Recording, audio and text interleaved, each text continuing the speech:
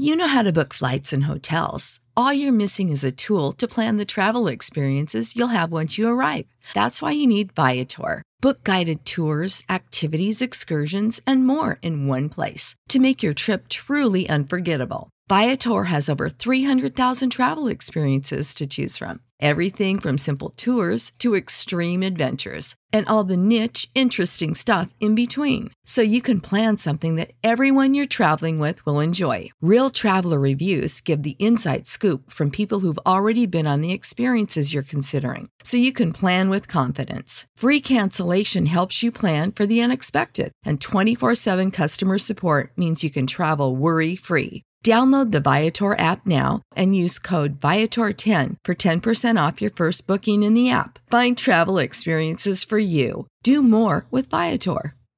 Sick of being upsold at gyms? My guy, you're currently a base member? For $90 more, I can upgrade you to our Shred membership. For $130 more, you'll be a Swole member. And for just $300 more, you'll reach Sweat Platinum. At Planet Fitness, you'll get energy without the upsell. Never pushy, always free fitness training and equipment for every workout. It's fitness that fits your budget. Join Planet Fitness for just $1 down and $10 a month. Cancel anytime. Deal ends Friday, May 10th. See Home Club for details. You know that fresh produce is the best produce. That's why at Kroger, we invest in local farmers to bring you seasonal picks that taste fresh from the farm good, like sweet corn, refreshing watermelon, and juicy peaches. So whether you're a delivery lover, a picker-upper, or you shop in-store, your local produce always tastes 100% fresh, or you get a 100% refund guaranteed. Kroger, fresh for everyone.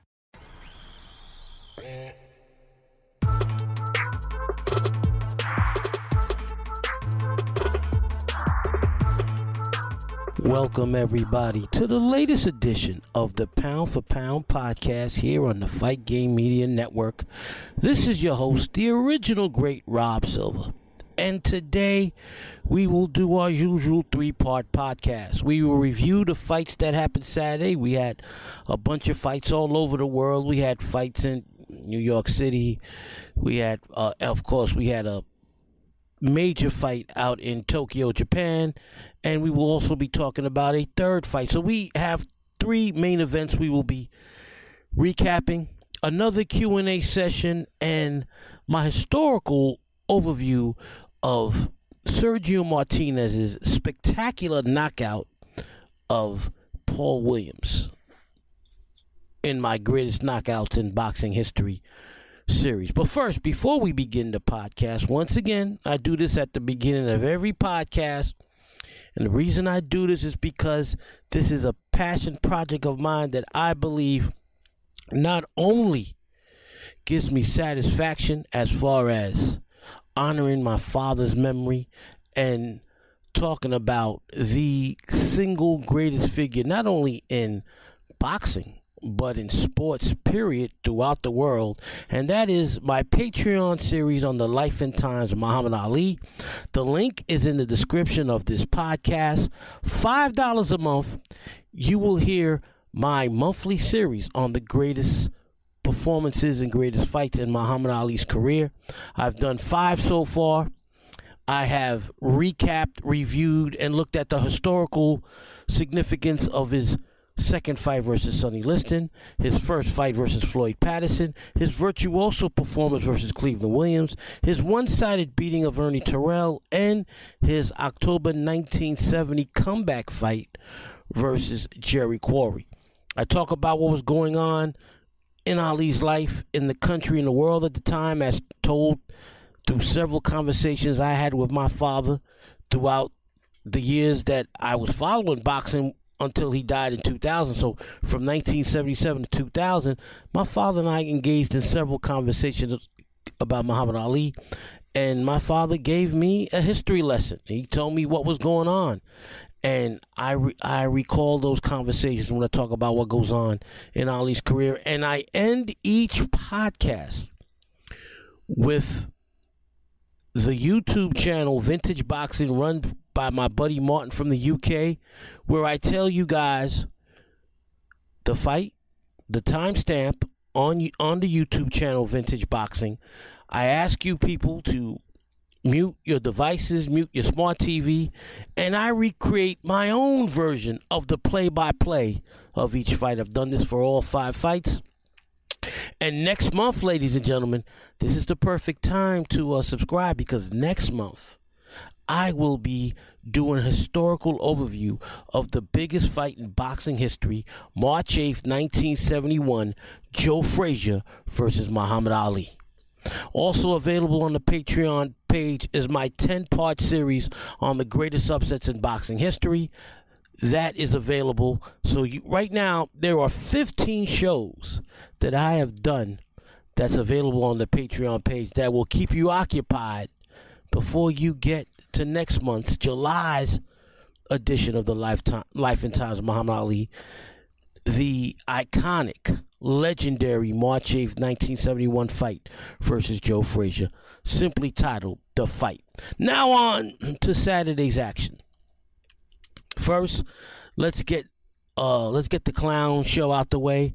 Edgar Berlanga won a lopsided 12-round decision over journeyman Jason Quigley. Whoop-de-damn-do. He dropped Quigley 4 times. 3rd round, 5th round, twice late in the fight. Excuse me. So Berlanga continues his undefeated run. Berlanga is a one-dimensional fighter. Okay, Quigley is washed up. So it was a once again, Berlanga beat up a guy that had no shot at beating him. And despite the fact that this was the case, once again, for the 3rd fight in a row, Berlanga ate too many right hands. Quigley landed that right cross the first 3 rounds before he got dropped with barely missing. Berlanga's a one-dimensional fighter. The minute he faces an elite fighter at 168 pounds, he's getting knocked the fuck out. Enough about Edgar Berlanga. Let's get on to my fighter of the week. Saturday morning in Japan, Kazuta Ioka gained revenge. I thought Franco won their New Year's Eve fight from 6 months ago, but the fight was scored a draw.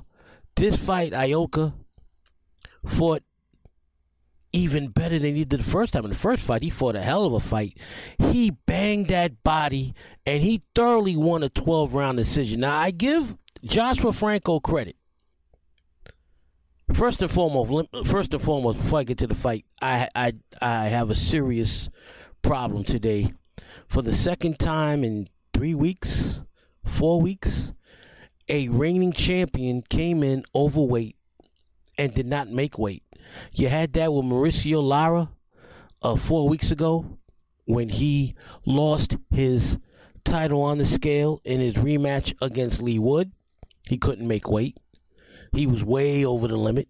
And Friday, the same thing happened with Joshua Franco as he had to abdicate his criminal cartel WBA 115-pound title as he was unable to make the weight limit. And so Ioka, despite the fact that he was facing a guy who didn't have to make weight, that was weighed in over the limit, and so came in the bigger guy, Ioka banged that body. Now, Franco, first round, I thought he boxed brilliantly, landed a lot of jabs, right cross counters. I gave him the first round, but Ioka in the second round began throwing punches and bunches, banging the body. Won the second round. I thought Franco won the third round. But beginning with the fourth round, up until the 10th round I gave to Franco. So from rounds 4 through 9, it was all Ioka. Now, Franco gave it his all. Franco threw a lot of punches. But Ioka's body work set the tone and dominated the fight to the point in the middle to late rounds, whatever pop Franco had in his punches had dissipated because of the incredible body work by Ioka. Ioka is a power boxer. Everything behind the jab, but when he gets inside, he bangs that body. He bangs that body, and he banged Franco's body like a drum. I gave Franco the 10th round. I thought he out-hustled Ioka. I thought Ioka took off the 10th round, but In rounds 11 and 12, Ioka came back and battered that body, landed beautiful hooks and crosses. And my final score was 117-111 Ioka. One judge had it 115-113. The other two judges had it 116-112. Ioka wins the Criminal Cartel WBA version 115-pound title and continues what I believe has been a Hall of Fame career. If I had an International Boxing Hall of Fame vote, I'd vote in Ioka if he decided to retire today, 3 years from now. That's how great of a career Ioka's had. He beat Donnie Nietes. Now he's beating Joshua Franco.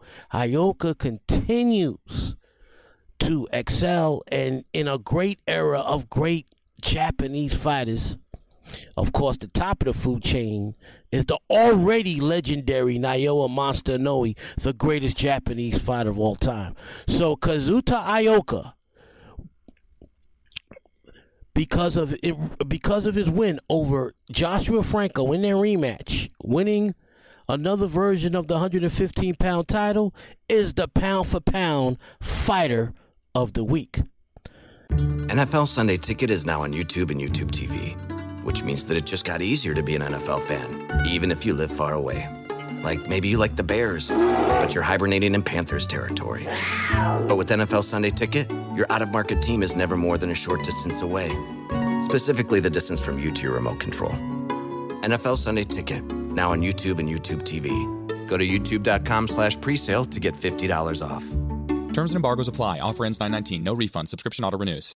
What's up? It's Kaylee Cuoco. When it comes to travel, we all have a happy place. I just went to my happy place. I just went to Maui, and it was truly amazing. Priceline has always been about getting you to your happy place for a happy price with deals you really can't find anywhere else. Like up to 60% off select hotels in Costa Rica or 5-star hotels for 2-star prices in Cabo. Go to your happy place for a happy price. Go to your happy price, Priceline. Now we go on to the best. Now, Franco Ioka was a good fight, but the main event from the Showtime card was the best fight of the weekend.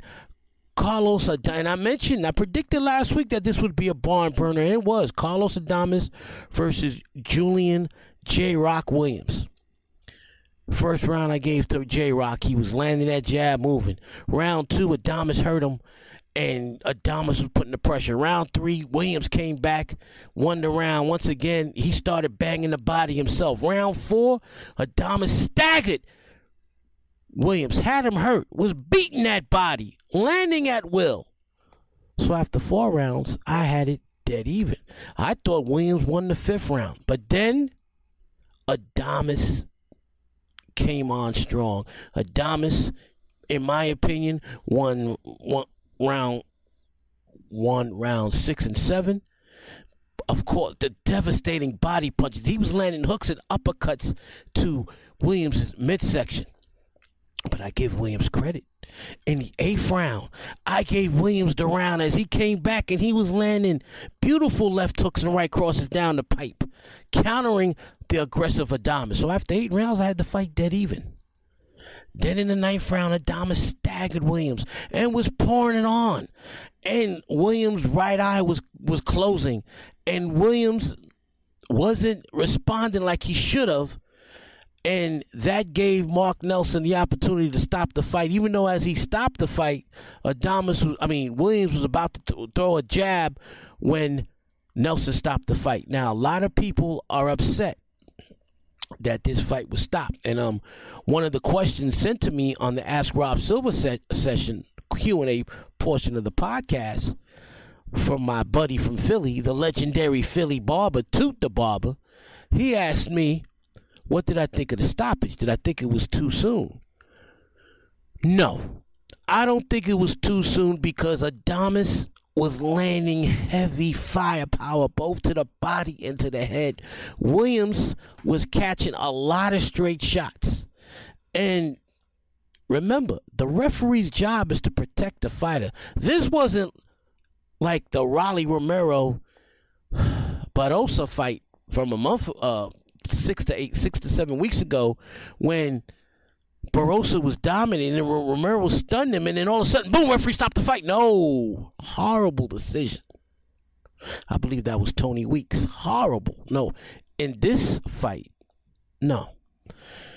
Williams was getting hit with thunderous power punches, and Mark Nelson, job is to protect the fighter, and he did. He made the call.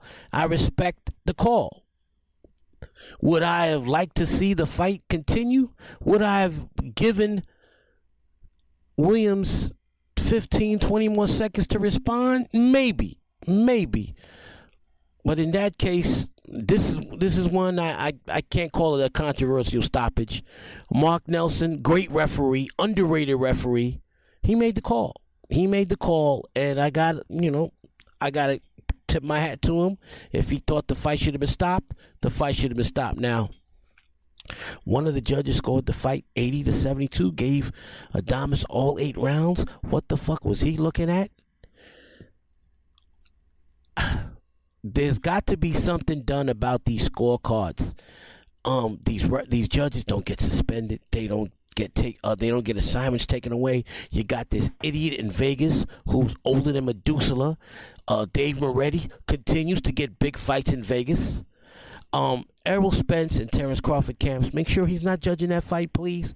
If Dave Moretti is one of the judges of the Spence Crawford fight, there should be a criminal investigation before the fight even begins. Please, Al Heyman, PBC, do not allow Sam Watson. Do not allow that man to be the judge in this fight, please. Don't want to see it. Anyway. Great win for Carlos Adames, but Adames' shelf life is very, very small. He's an aggressive power puncher. He takes a lot of punishment. He's 29 years old. He needs to bank a big fight now, but 160 right now is rotten. It is the worst in the history of that storied division, talent-wise, that I've ever seen. Adames needs to get a big fight as soon as possible because his shelf life is very, very small. He's one severe beating from an elite boxer away from a career-ending beating. I'm not talking about he'll retire, but his defense is non-existent, and the right fighter will punish him, and he will never be the same. That being said, Adames worked that body, landed power shots, and even though he landed the more effective punches and he was doing his thing, I still had it even after 8 rounds. Why? Because Julian Williams was able to catch him with counter left hooks and right crosses. As far as J-Rock goes, he's just an opponent now. He's a stepping stone fighter. He's a gateway fighter. J-Rock will never be champion again. He was a unified champion at 154. He had a very, very, very good career at 154. But 160, even though the division is the drizzling shits right now, nah. He's an opponent now. And going back to Adames, PBC, let's get this fight together. Let's get Erislandy Lara versus Carlos Adames to unify 2 of those criminal cartel belts. Wait, what am I talking about? Adames' belt was an interim title. Oh, my God. We lose track of the titles. And this is a perfect segue to my Ask Rob Silva session. For those who want their questions answered, and it be questions about anything. It could be questions about life, other sports, baseball, football, crime, whatever you want to ask, I'll answer. But let me get to the Ask Rob Silva section of the podcast, and the first question I'm going to answer from LL School K, because he asked a great question that I set up with Carlos Adames. Carlos Adames being interim champion, too many titles. LL School K asks, can you please explain to the listeners that titles do not make a fighter great, and how many fighters have been champion that were not great fighters? For example, Andy Ruiz. There have been too many in the last 25 years, LL. Too many. Robert Guerrero was a former Criminal Cartel Alphabet Belt champion. Adrian Broner is not an all-time great fighter. Now, he had great natural ability. He's won titles in 4 divisions without ever beating an elite fighter, without ever beating a Hall of Fame fighter. There have been many examples. Carlos Adames has an interim title. He's not a great fighter. He's an exciting fighter. He's a very good fighter. He's not a great fighter. Right. They mentioned this on Twitter, and I answered the question to that. Asked me, Floyd Mayweather had beaten 25, 26 former world champions. Man, yes, he beat 25, 26 current or former world champions.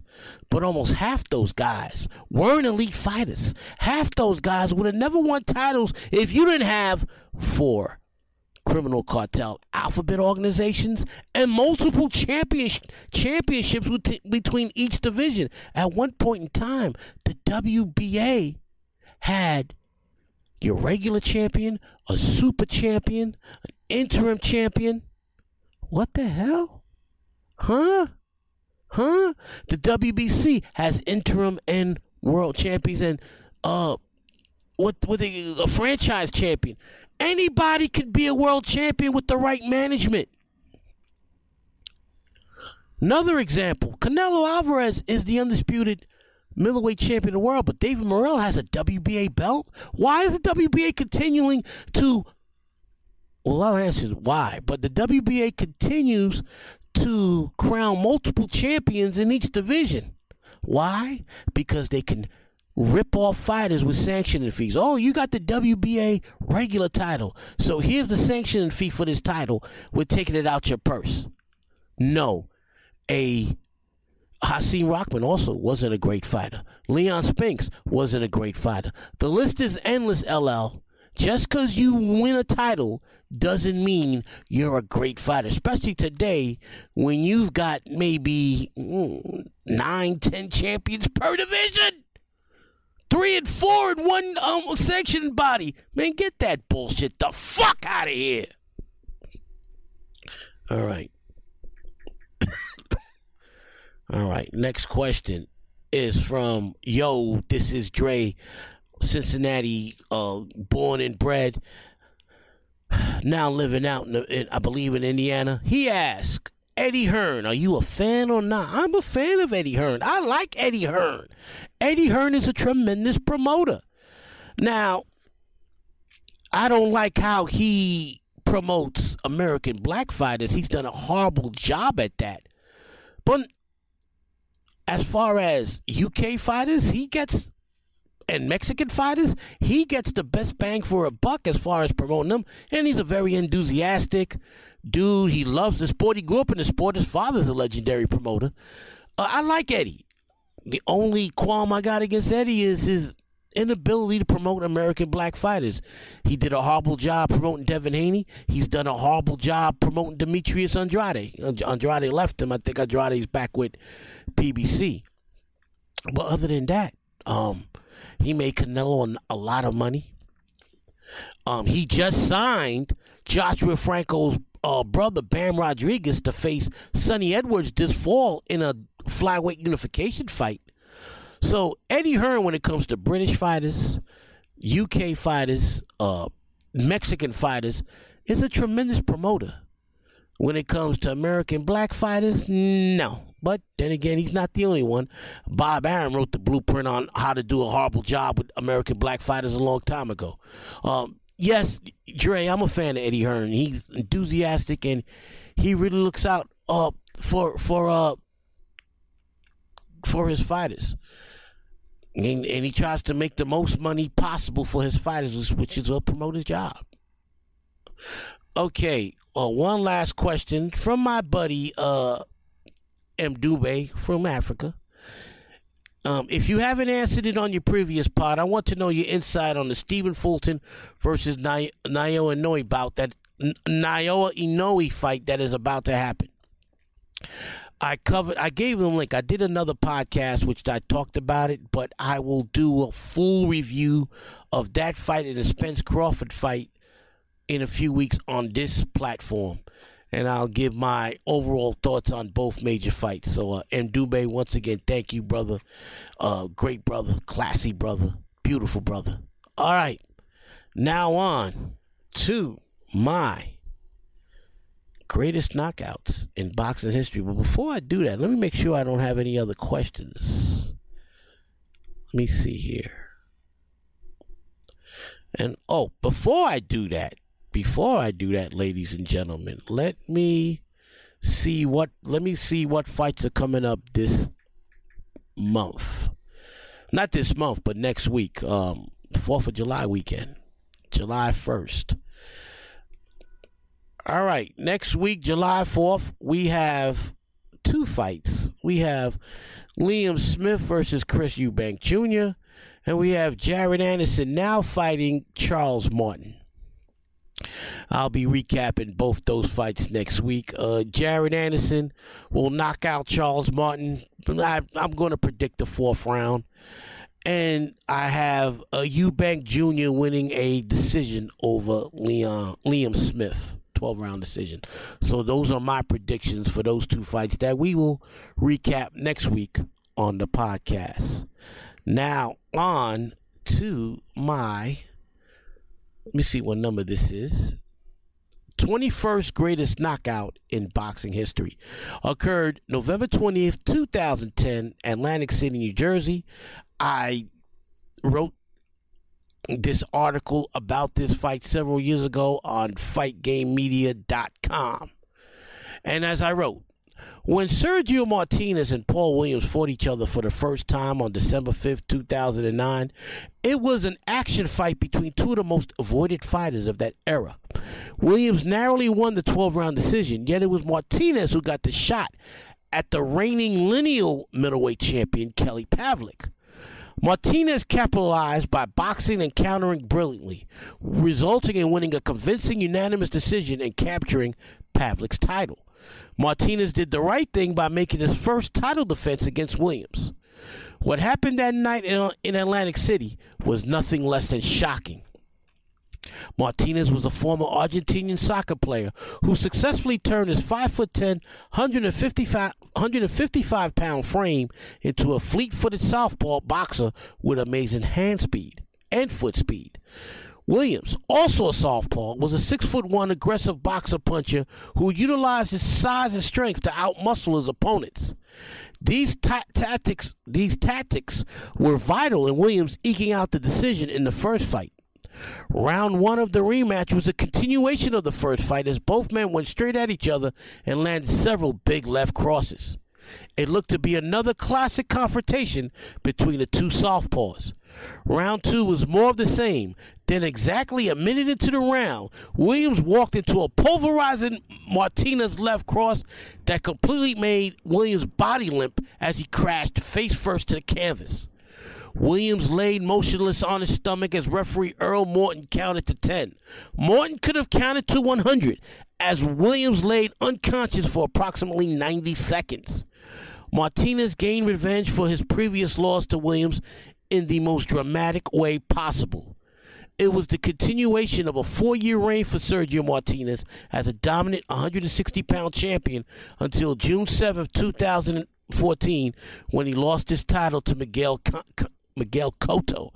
I was at that fight, and the Garden that night, ladies and gentlemen, was so loud. It was rocking and rolling as Cotto did the amazing upset of beating the hell out of Martinez before stopping him.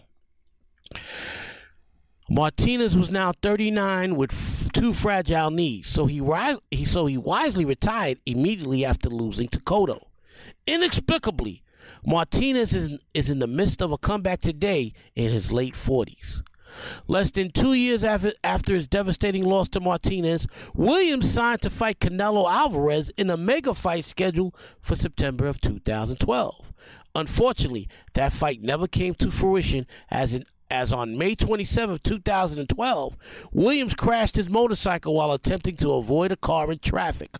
Williams was vaulted approximately 50 feet into the air and landed on the pavement with a sickening thud. Miraculously, Williams survived, but not before becoming permanently paralyzed from the waist down. He was only 31 years of age at the time of this unfortunate, life-changing, tragic injury. Today, Williams is the owner of a boxing gym and rental properties in North Augusta, South Carolina.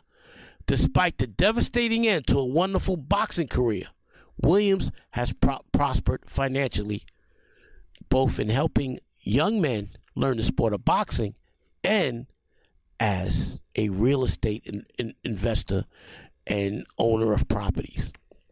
So, kudos to Paul the Punisher Williams. He showed the heart of a lion in the ring, and he showed that same heart in surviving a injury, a condition that would destroy most people. No longer could he fight. He invested his money wisely and is doing work with children and is making money as a real estate mogul in South Carolina. So kudos to Paul Williams. Sergio Martinez shockingly is rated in the top 5 by the WBA Criminal Cartel Organization. Don't be surprised if he gets a title shot in the very near future, and that will be tragic because that man has no business in the ring. Ladies and gentlemen, it was my pleasure again talking to you great people. The feedback has been phenomenal. Matter of fact, before I sign off, I want to read a 5-star review that was given to me on Apple Podcasts. Hold on. Let me get this. I want to share this with the listeners. Let's get it. That's not it. That's the wrong one I'm looking at. I gotta look at this one. All right. Okay. This guy's been a long time listener of mine, and I don't think he's on Twitter anymore. But he's listening to the podcast. So, Dame, when you hear this, reach out to me on Twitter at RobertSilver5768, or you can email me. Email me a question. RobertSilver57@hotmail.com. I appreciate this great review I'm about to read. Written by Dame Gregory, May 24th, 2023. So almost exactly a month to the day I'm recording this podcast. And Dame writes, love all of Rob Silver's podcasts. Best boxing historian out there, hands down. Dame, you are 1,000% correct. There ain't a historian out there on my level. My mother once asked me when I was in my early 20s if I was arrogant. And then she quickly changed. She said, no, you're not arrogant, Robert. You're very confident. Yes, I am very confident in everything I do. I am confident with with any woman I've ever been with. I'm confident when I've courted them. I'm confident in my knowledge on boxing. I'm confident in my knowledge in soul music, R&B music. And I am confident in my intelligence. If I turn anybody off over there, I apologize.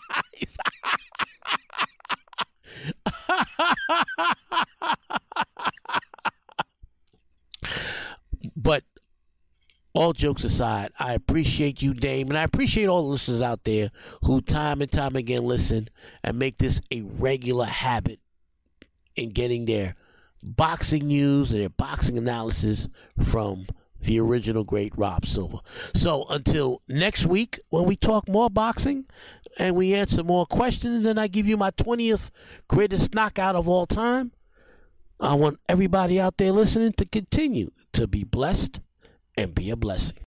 You know how to book flights and hotels. All you're missing is a tool to plan the travel experiences you'll have once you arrive. That's why you need Viator. Book guided tours, activities, excursions, and more in one place to make your trip truly unforgettable. Viator has over 300,000 travel experiences to choose from. Everything from simple tours to extreme adventures, and all the niche, interesting stuff in between. So you can plan something that everyone you're traveling with will enjoy. Real traveler reviews give the inside scoop from people who've already been on the experiences you're considering. So you can plan with confidence. Free cancellation helps you plan for the unexpected. And 24/7 customer support means you can travel worry-free. Download the Viator app now and use code Viator10 for 10% off your first booking in the app. Find travel experiences for you. Do more with Viator.